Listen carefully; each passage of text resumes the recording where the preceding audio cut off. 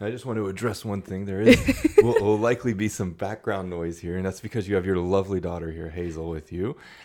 Which kind of brings me to the next question. You're a mother as well as an entrepreneur, as well as an advocate in your own right for the different causes that you champion.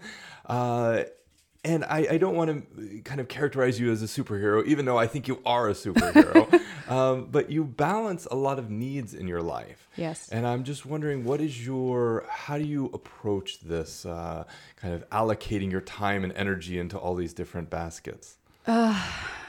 Honestly, it's been really, really tough. In fact, there's many times where I actually collapse and cry, but most people don't see that part of me. Of course. People think I'm up there, she seems to have it all type of thing, but really I don't. I struggle every day trying to fit everything in, and still trying to pursue a dream, and pursue a life mission that I've kind of set myself.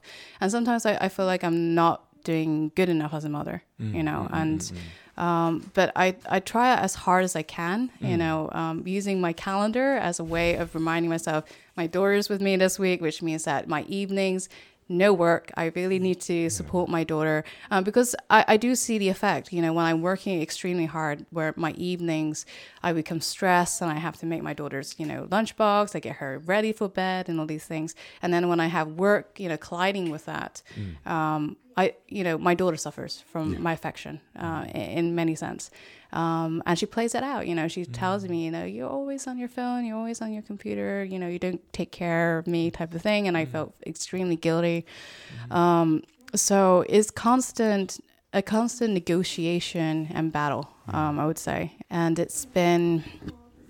I try my best. Like you said, I'm not a superhero. I know there's many mothers out there who is trying their best to, fulfill their life mission and also balancing their family life.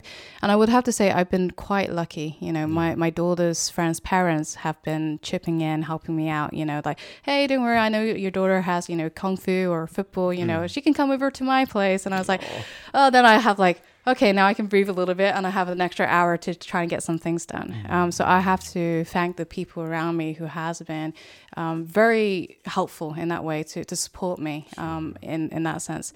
And I think like Norway is quite different in a way that, because I remember, I did this data analytics course with you and we had this innovation camp and I took my daughter with me. Absolutely. So it's like, it's having to have that space that you can bring your daughter without feeling you're less of a person. Sure. Because especially in England, this kind of way is kind of frowned upon, but in Norway it's very, very normal. So which allows me to be both the mother and also be my entrepreneur and be a journalist. And of course, sometimes when I do my journalism work, I wouldn't want my daughter around. In some cases, because it's a lot of the conversation is quite heavy, I would say.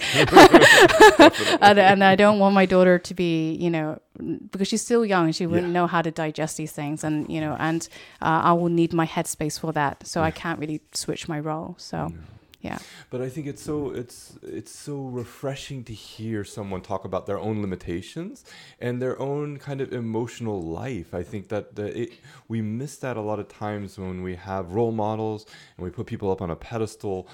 We forget that they are still human and they have times where they suffer and they struggle.